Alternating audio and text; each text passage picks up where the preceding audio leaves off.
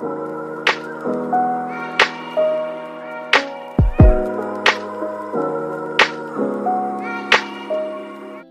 selam arkadaşlar. Bugünkü konumuz IELTS. IELTS nasıl bir sınav? IELTS'e nasıl hazırlanmayız? IELTS ile ilgili bilinen yanlışlar, gerçekler, doğrular. Bugün bunların hepsini birlikte tartışacağız. Tabii ki bu bir giriş seviyesi video olacak. Detaylı kısımlarda sorularda vermemiz gereken, vermememiz gereken cevapları, sorularda biz neleri yanlış yapıyoruz acaba gibi kısımları da ele alacağız. Hadi başlayalım o zaman. IELTS nedir? Uluslararası standartlarda İngilizce yeterliliği, İngilizce dil bilgisinin, konuşmasının, kısacası İngilizceye hakimiyeti ölçen ve dünyanın birçok ülkesinde geçerli olan bir sınav IELTS. Komplike dediğime bakmayın, aslında biliyorsanız gerçekten de komplike olmadığını anlayacaksınız. IELTS dünyanın birçok ülkesine, nereden baksanız dünyanın %70'inde kabul gören bir İngilizce sınav. Bunun dışında IELTS'i genellikle akredite kurumlar yapabiliyor. En basitinden ve bildiğimiz kurum British Council. Peki IELTS nasıl bir sınav? IELTS hepimizin bildiği gibi genel IELTS ve akademik IELTS olmak üzere ikiye ayrılıyor. Aralarındaki farkı genellikle birçok kaynakta yazma kısmında ve okuma kısmında olduğu söyleniyor. Ama benim görüşüme bakılırsa sadece ve sadece yazma kısmında akademik IELTS ve genel IELTS ikiye ayrılıyor. Neden? Okuma kısmında genellikle akademik IELTS'e akademik makalelerin verildiği öne sürülse de aslında bu bana pek mantıklı ya da pek olumlu bir sonuç gibi gelmiyor ya da pek elle tutulur bir yanı yok. Neden? Çünkü okuma kısmında genel İngilizce'de karşılaştığınız konular ve akademik kısımda karşılaşabileceğiniz konular ortalama sosyal hayatta aynı yola çıkıyor. Doğal olarak yazma kısmında siz aktif vokabuları kullanmanız gerekirken okuma kısmında pasif vokabuları yöneliyorsunuz. Ve eğer vokabularınız yeterince iyiyse genel ve akademik arasındaki makalelerde hiçbir fark yok. Sadece akademikte belki farklı bir konu hakkında size soru sorulabilir. Ama bu sizi zorlayacak bir seviyede olmayacak tabii ki. Size tutup da tıbbi bir makale verilmeyecek ya da size farklı bir mühendislik jargonunu kullanan bir makale verilmeyecek. Sadece belki de akademik çevreye yönelik biraz daha formal bir yazı karşınıza çıkabilir. Ama bu da çok önemsenecek bir konu değil. Yazma kısmında karşınıza çıkacak kısım Part 1. Birinci essay kısa olan da karşınıza çıkacak. Onu da birazdan bölümleri anlattıktan sonra açıklayacağım. Listening bölümü 40 soru içeriyor. 40 soru için size 30 dakika süre verecek. 30 dakika sürenin sonunda size 10 dakikada yazdığınız cevapları cevap kağıdına geçirmeniz için ek süre tanınacak. Yani toplamda 40 soru için 40 dakika süreniz olacak. Bu 40 soru nelerden oluşuyor? 40 soru 4 bölümden oluşuyor arkadaşlar.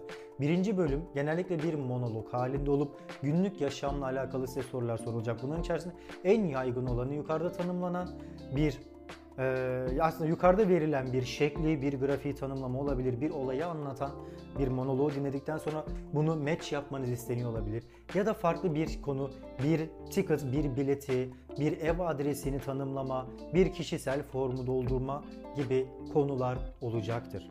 Karşınıza çıkacak ikinci bölüm bir monolog gene. Genellikle günlük yaşam aktivitelerine dayalı bir yine konuşma olacaktır. Monolog genellikle aktiviteler olabilir, turistik tesisler olabilir, bir yer, yön tarifi olabilir.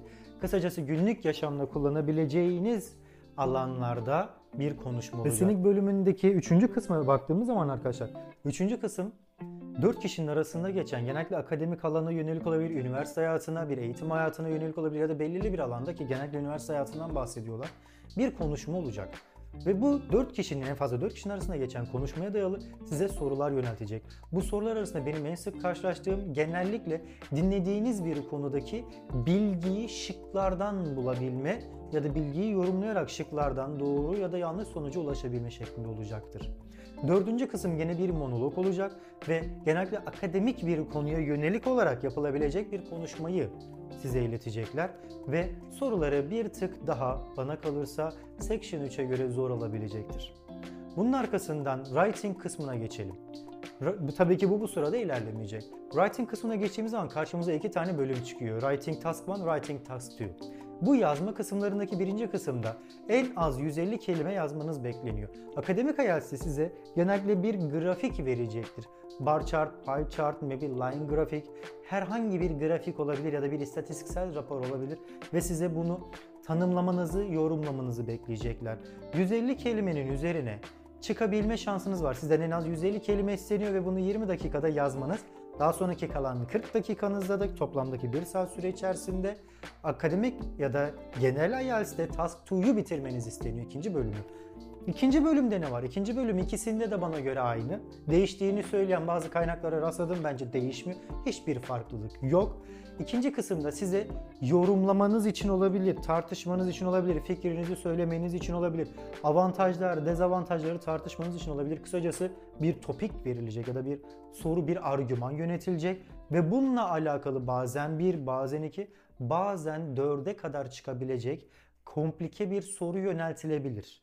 Ve sizin bu soruyu en az 250 kelime bandında hazırlamanız bekleniyor. Ve bunu 40 dakika içerisinde tamamlamanız gerekiyor. Toplamda yazma bölümüne ayıracağınız süre 1 saat olacak.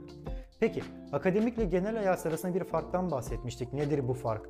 Genellikle ben demiştim ki hani birinci kısımda farklılık vardır. Evet, genel IELTS'in yazı kısmındaki birinci bölümün farklılığı şudur. Size genellikle bir yazı yazmanız beklenir. Bu yazıdan kastettiğim tabii ki bir mektup olabilir, bir özür yazısı olabilir, bir konu hakkında çok basit bir danışma olabilir. Bu formal, informal ya da semi-formal şeklinde olabilir. Genellikle sizden bir mektup yazmanız beklenir bir yere. Ben bunu en çok karşılaştığım soru tipi mektup yazmak. Üniversite hocanıza geç kaldığınız için sınava bir özür yazısı yazmanız olabilir. Bir sınava geç kaldığınız ve telafi sınavı istiyor olabilirsiniz. Bir üniversiteye kabulünüz gerçekleşti ve bu kabulle alakalı olarak gideceğiniz üniversitenin öğrenci ilişkileri birimine bir yazı yazmanız bekleniyor. Bir kalacak yerle ilgili, nasıl bir burs olanağı sağlayacakları ile ilgili, derslerle ilgili, kayıt süreçleriyle ilgili bir yazı yazmanız bekleniyor. Tabii ki bu çeşitlendirilebilir. Ya da komşunuz gürültü yaptı ve komşunuza gürültüyle ilgili ya da sizin yapacağınız bir inşaat kaynaklı ya da herhangi bir kaynaklı bir gürültüyle ilgili bir yazı yazmanız beklenecektir. Ve bunu formal bir dille yazacaksınız. Hitap şekilleri, paragraflama, düzen, yönetim gibi alanlarda bunların hepsini writing kısmında ele alacağız. Sizden ayarlamanız beklenecek. Bunlara göre değerlendirileceksiniz. Peki bana kalırsa hangisi daha zor? Tabii ki videonun sonunda açıklayacağım. Konuşma bölümüne geliyoruz arkadaşlar. Konuşma bölümü genellikle 11 ila hani maksimum 15 dakika arasında sürüyor. Bu tabii ki sizin İngilizce seviyenize ve tabii ki examiner'ınızın inisiyatifine kalmış, sizin konuşmanızdan beklentilerine kalmış bir durum. Konuşma kısmı 3'e ayrılıyor. Speaking Part 1, Part 2 ve Part 3. Part 1'da size 3 ila 5 arası duruma göre soru yöneltilir. Bazen daha fazla olabiliyor mu? Evet, examiner eğer konuyu detaylandırmak istiyorsa ya da soru detaylandırılabilecek bir soruysa bu parçalar halinde ayrılmış bir soru olabilir ya da bu soruların birkaçı bütünleşik halde karşınıza çıkabilir. Genellikle sizin hayatınızla alakalı, sizi tanımayla alakalı, sizin yaşadığınız yerle alakalı daha basit seviyelerde daha kısa sorular yöneltilecektir. Konuşma bölümünün ikinci kısmına geldiğiniz zaman ise daha uzun bir soruyla karşılaşacaksınız. Genellikle bir ana soru verilir. Ana soru genellikle Part 3'e gelmeden önceki konunun aslında ana temasını oluşturabiliyor. Ve sizden bu soruyla alakalı bazen 3, bazen ise 4 tane alt soruyu 2 dakika içerisinde cevaplamanız bekleniyor ve bu 2 dakikalık süre içinde 1 dakika size hazırlanma, not alma süresi tanınıyor. 1 dakikanın sonunda başlıyorsunuz ve 2 dakika konuşuyorsunuz. 2 dakikayı aşağıda ya da yukarıda bitirmeye çok çalışmayın. Olabildiğince kendinizi 2 dakikaya odaklamaya çalışın. Aşağıda bitirirseniz bu sizin konuşmanızın yetersiz olacağını göstereceği gibi yukarıda bitirmenize, tamam zaman yönetiminizi ya da konuyu ayarlamanızı geciktirdiğinize dair bir olumsuz yargı oluşturacaktır. Bazen 2 dakika 15-20 saniyeleri bulan konuşmalarla karşılaşılabiliyor sınavlarda. Ama bu dediğim gibi sadece sizin bir story, bir hikaye örgünüze bağlı olarak examiner'ınızın inisiyatifine kalmış. Examiner sizin hikaye örgünüzü gerçekten yeterli buluyorsa, yani saçma sapan basit düzeyde bir lafı uzatma değil de hikaye örgüsü gerçekten 2 dakikayı aşabilecek bir örgüyse size evet 2 dakikayı 15-20 maksimum süre tanıyabilir ama daha fazlasını genellikle çok tanımak istemezler. Çünkü 11 ila en geç 15 dakika içerisinde o sınavı tamamlamanız gerekiyor. Part 3'e geçtiğimiz zaman Part 3 genellikle 3 ila 5 soru arasında gerçekleşiyor. Farklı kaynaklar farklı ifade edilebiliyor. Benim gördüğüm sınavlarda genellikle hep 4 soruyla karşılaştık. Peki bu sorular genellikle neyle alakalı? Bu sorular genellikle büyük yorumlamalarla alakalı olabiliyor. Yani büyük yorumlama dediğim aslında çok abartılacak bir şey değil.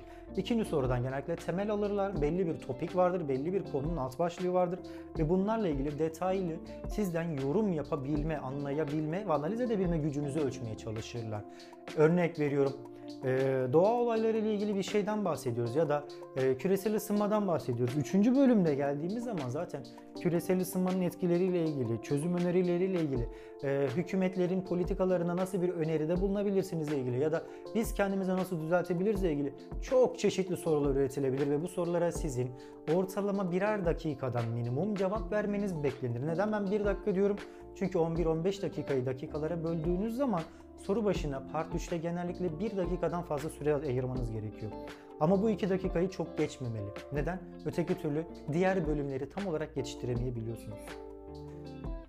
Bunların tamamı bittikten sonra reading kısmına geçelim. Bana göre en göz korkutması gereken kısım reading kısmı. Niye? Gerçekten ağırlıklı olarak vocabulary, grammar ve pratik gerektiriyor. Pratik neden? Çünkü zaman kısıtınız çok fazla arkadaşlar. Uzun yazılar karşınıza çıkacak. Bazen kompleks ve hileli sorularla karşılaşacaksınız. Türkiye'de gelenler biliyordur YÖK dili, YDS'yi ya da Proficiency testleri. Aynen oradakiler gibi soru gerçekten ana dilinizde bile olsa sizi düşündürecek bir soru. Yani eğer ben bu soruyu anlamadım diyorsanız emin olun eğer İngilizceniz yeterli ve anlamadım diyorsanız emin olun Türkçe'de de o soruyu anlamayacaksınızdır. Çünkü siz anlamayın da hata yapın diye üretilmiş sorulardan bahsediyoruz.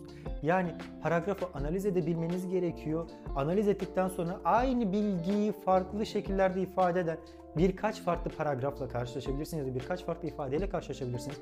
Bunları analiz edip sonuca ulaşmanızı bekleyen paragraflarla karşılaşacaksınız. Ya da sorularla karşılaşacaksınız ya bunları iyi analiz edebilmeniz gerekiyor. Ama reading bölümüyle ilgili bana göre en büyük sıkıntı zaman yönetimi. Zaman yönetimini eğer siz tutturamazsanız ne yazık ki paragrafların geri kalanını tamamlayamayacaksınız. O yüzden yapılabilecek en büyük ve en doğru hareket nedir? Doğru yapabileceğinize emin olduğunuz soruyla ilerleyin arkadaşlar. Yanlış olabileceğine ya da üzerine çok düşünebileceğiniz sorularla vakit harcayıp da ileride size doğru puan kazandırabilecek sorularda bu sizin için tabii ki daha yeterli bir davranış olacaktır. Peki okuma bölümünde karşınıza ne çıkıyor? Tabii ki 3 tane böyle koskocaman yazı çıkacak. Bu koskocaman yazı için size okumanıza 40 dakika süre tanınıyor. Yani ortalama soru başına 13-14 dakika maksimum süreniz var. 13-14 dakika sürenin kesinlikle en fazla 8 dakikasını okumaya ayırmanız gerekiyor. Geri kalan kısımlarını ise şıklara ayırmanız gerekiyor. Yani sorulara. Arkadaşlar 8 dakikayı sakın geçirmeyin paragraf başına. Aksi takdirde paragrafı bitirme şansınız çok zayıf. Ve toplamda 40 dakikanın üzerine 20 dakikada cevapları kağıdınıza geçirmek için toplamda 1 saat süreniz olacak. Bu süreyi ayarlamak size kalmış. Şimdi IELTS kısmının genel tanıtımını bu şekilde bitirdikten sonra detaylı kısımlar için bir sonraki videoyu hazırlayacağız. Bir sonraki videoda listening kısmıyla başlayacağım arkadaşlar. Listening kısmını gerçekten merak ediyorsanız kanala aşağıdan abone olmayı, yorum bırakmayı ve isteklerinizi yorumlara yazmayı unutmayın. Bizimle için teşekkür ederiz.